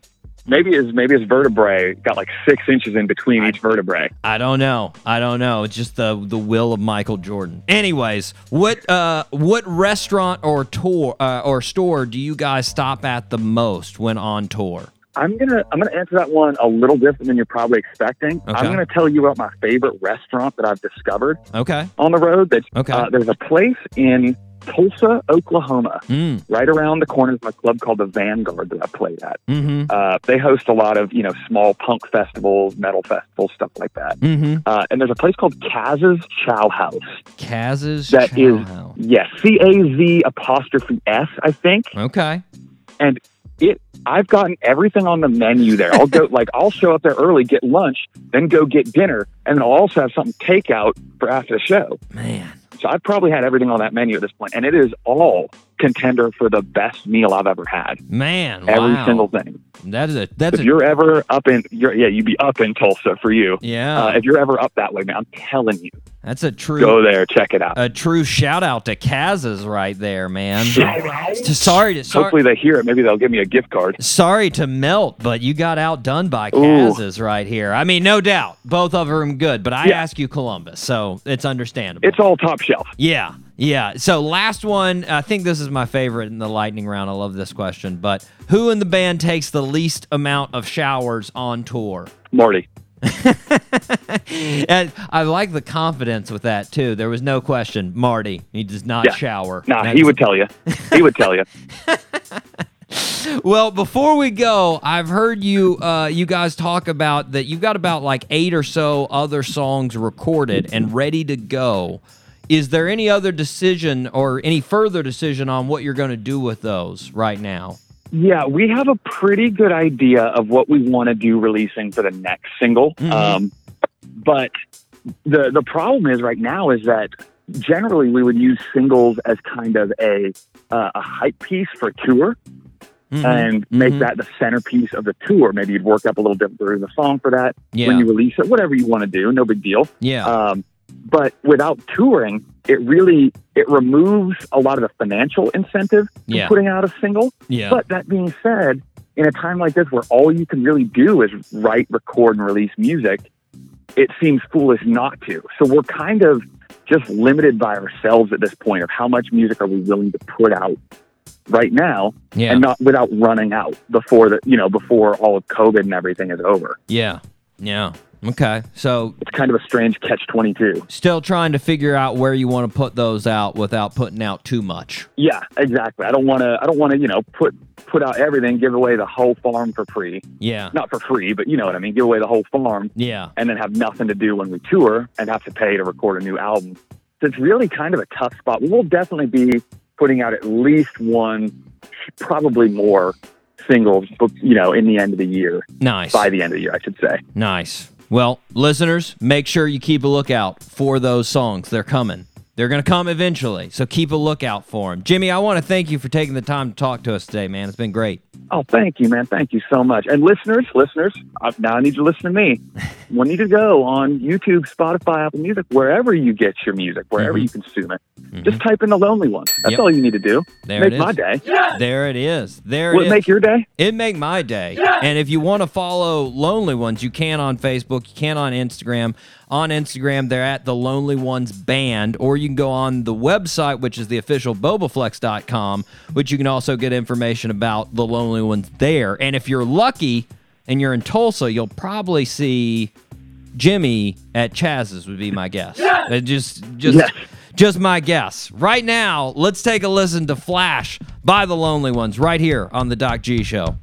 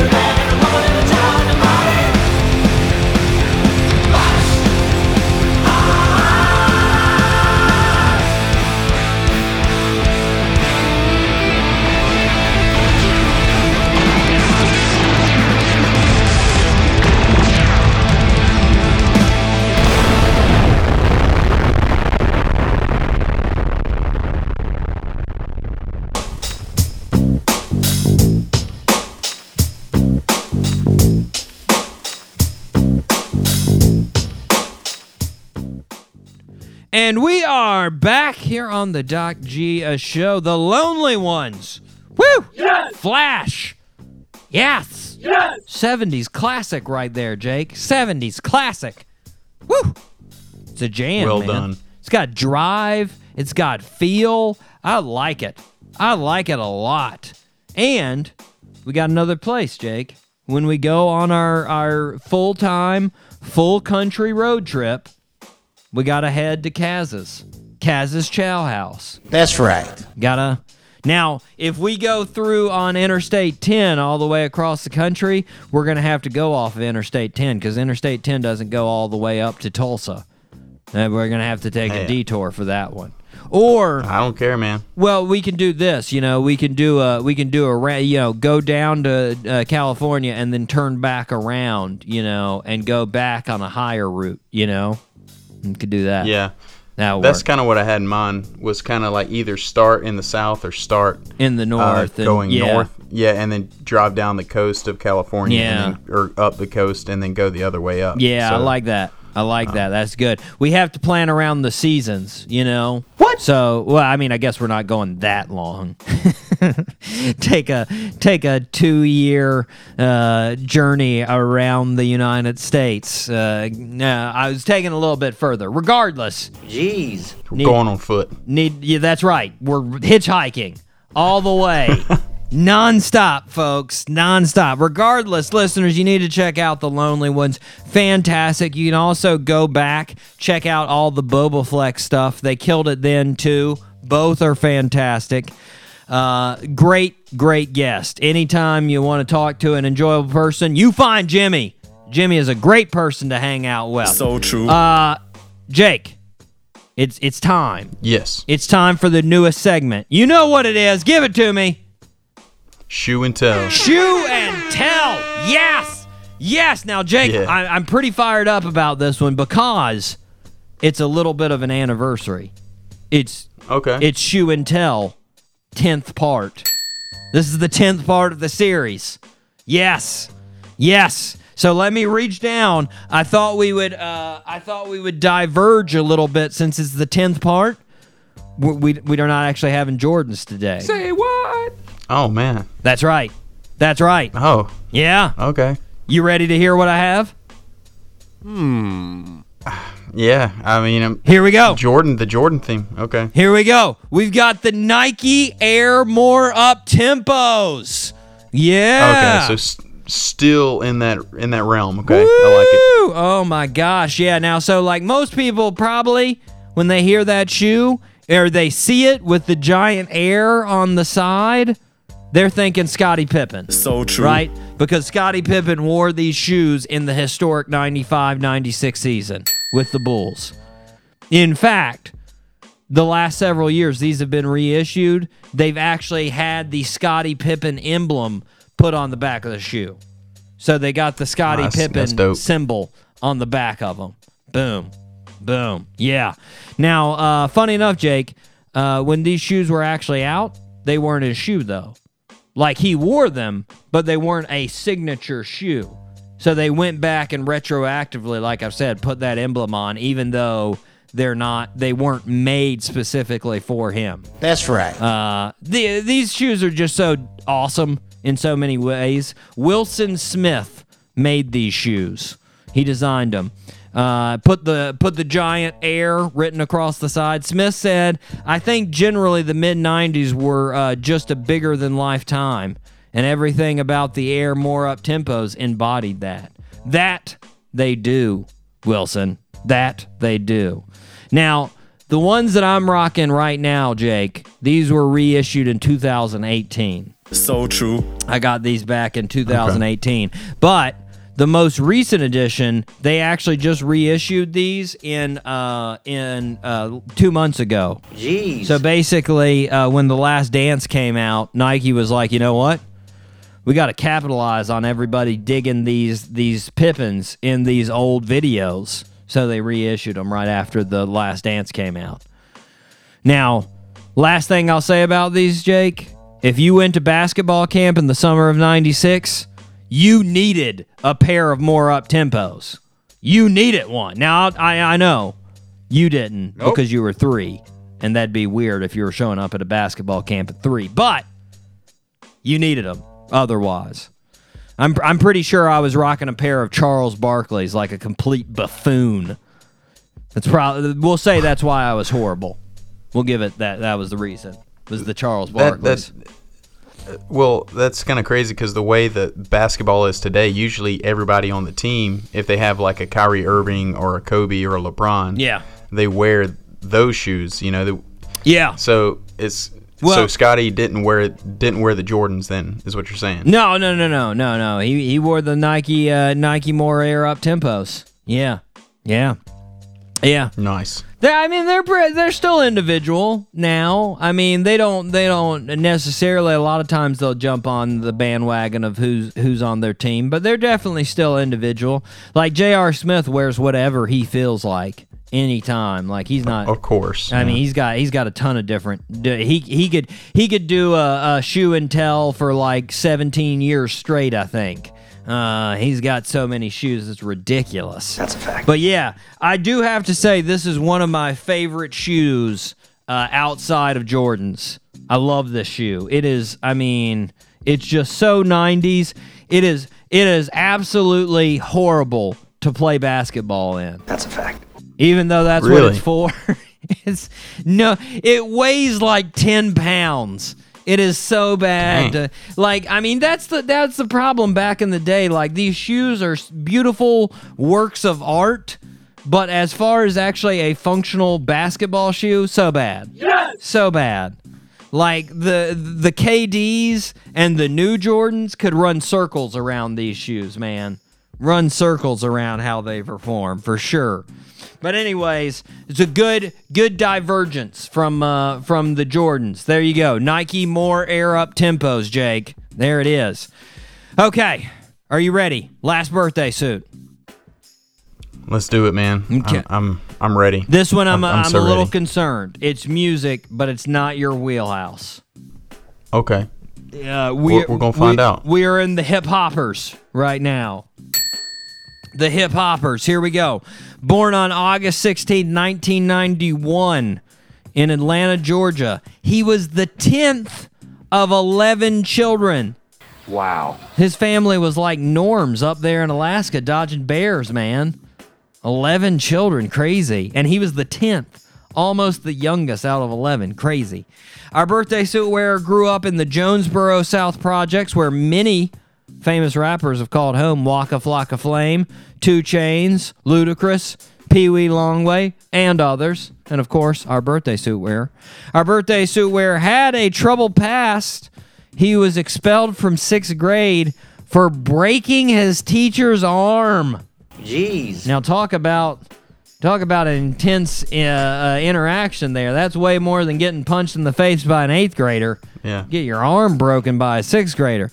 He went to juvenile prison, Jake, and while he was there, he developed a passion for music. Really started loving music while he was there. And in 2011, he released his first mixtape, which was titled I Came From Nothing, which was called The Idea of Gucci Mane. Gucci Mane put him on his label. And in 2013, he released his first commercial debut titled Stoner, which was a huge success. He followed this up by another single titled Danny Glover, and that song was close to being as successful. Over the next few years, our birthday suit wearer kept saying he was going to release an album. And in 2015, he was very close to releasing an album under the title The Carter Six to pay in homage of his favorite rapper, Lil Wayne. But apparently, Lil Wayne was not having that homage. He was not a fan of it. Nope. And he started telling people not to buy our birthday suit wearer's music. So, our birthday suit wearer changed the name to Barter Six and released it as another mixtape. In 2017, he released a collaborative album with Future titled Super Slimy. And it wasn't until 2019 that his first solo debut album came out, which was titled So Much Fun. Just recently, he released a collaborative album with Chris Brown titled Slime and Bee. Name that birthday suit wearer. Oh, man. Okay. So, I'm just going to throw out a couple. Okay. I don't know. Okay. I would say like ASAP Ferg No. or ASAP Rocky. None of the ASAPs. They're all from New York, so take that one out. Okay. Well, I know T.I.'s from Atlanta. That's but true. That's not Too him. old. Take him out. It's not Childish. Not Childish. So think about you got a 29-year-old here, and he's very eccentric. He's very eccentric. Sometimes he wears some sort of androgynous get-ups. People have compared him to Prince before, as far as a lot of the way he acts. He has a very high-pitched delivery in his hip-hop songs, and his initials for his hip-hop name are YT.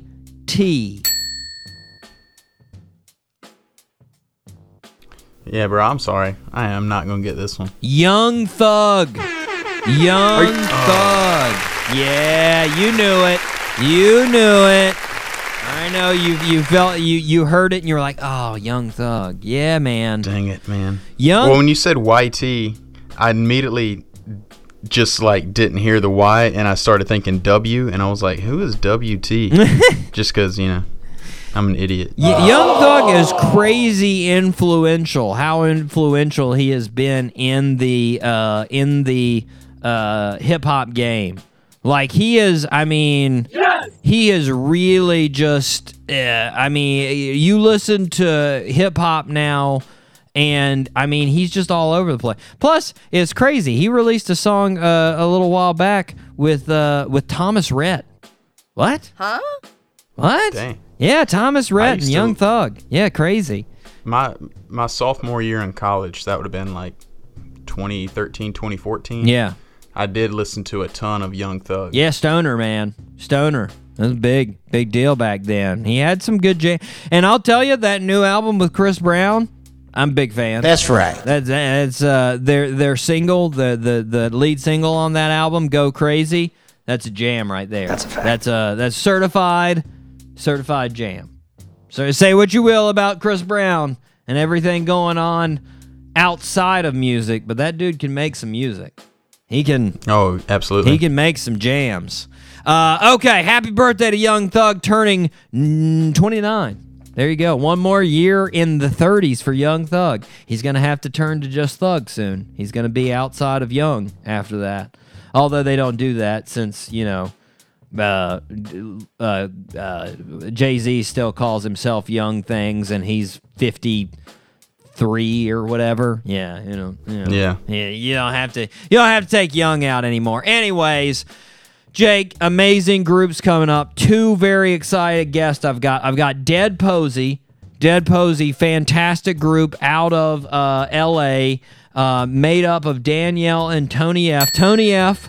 from one of the groups you dig in the 90s, Eve 6, originally in Eve 6. Yes! Now he's doing his own thing in Dead Posey with Danielle. They make some jams.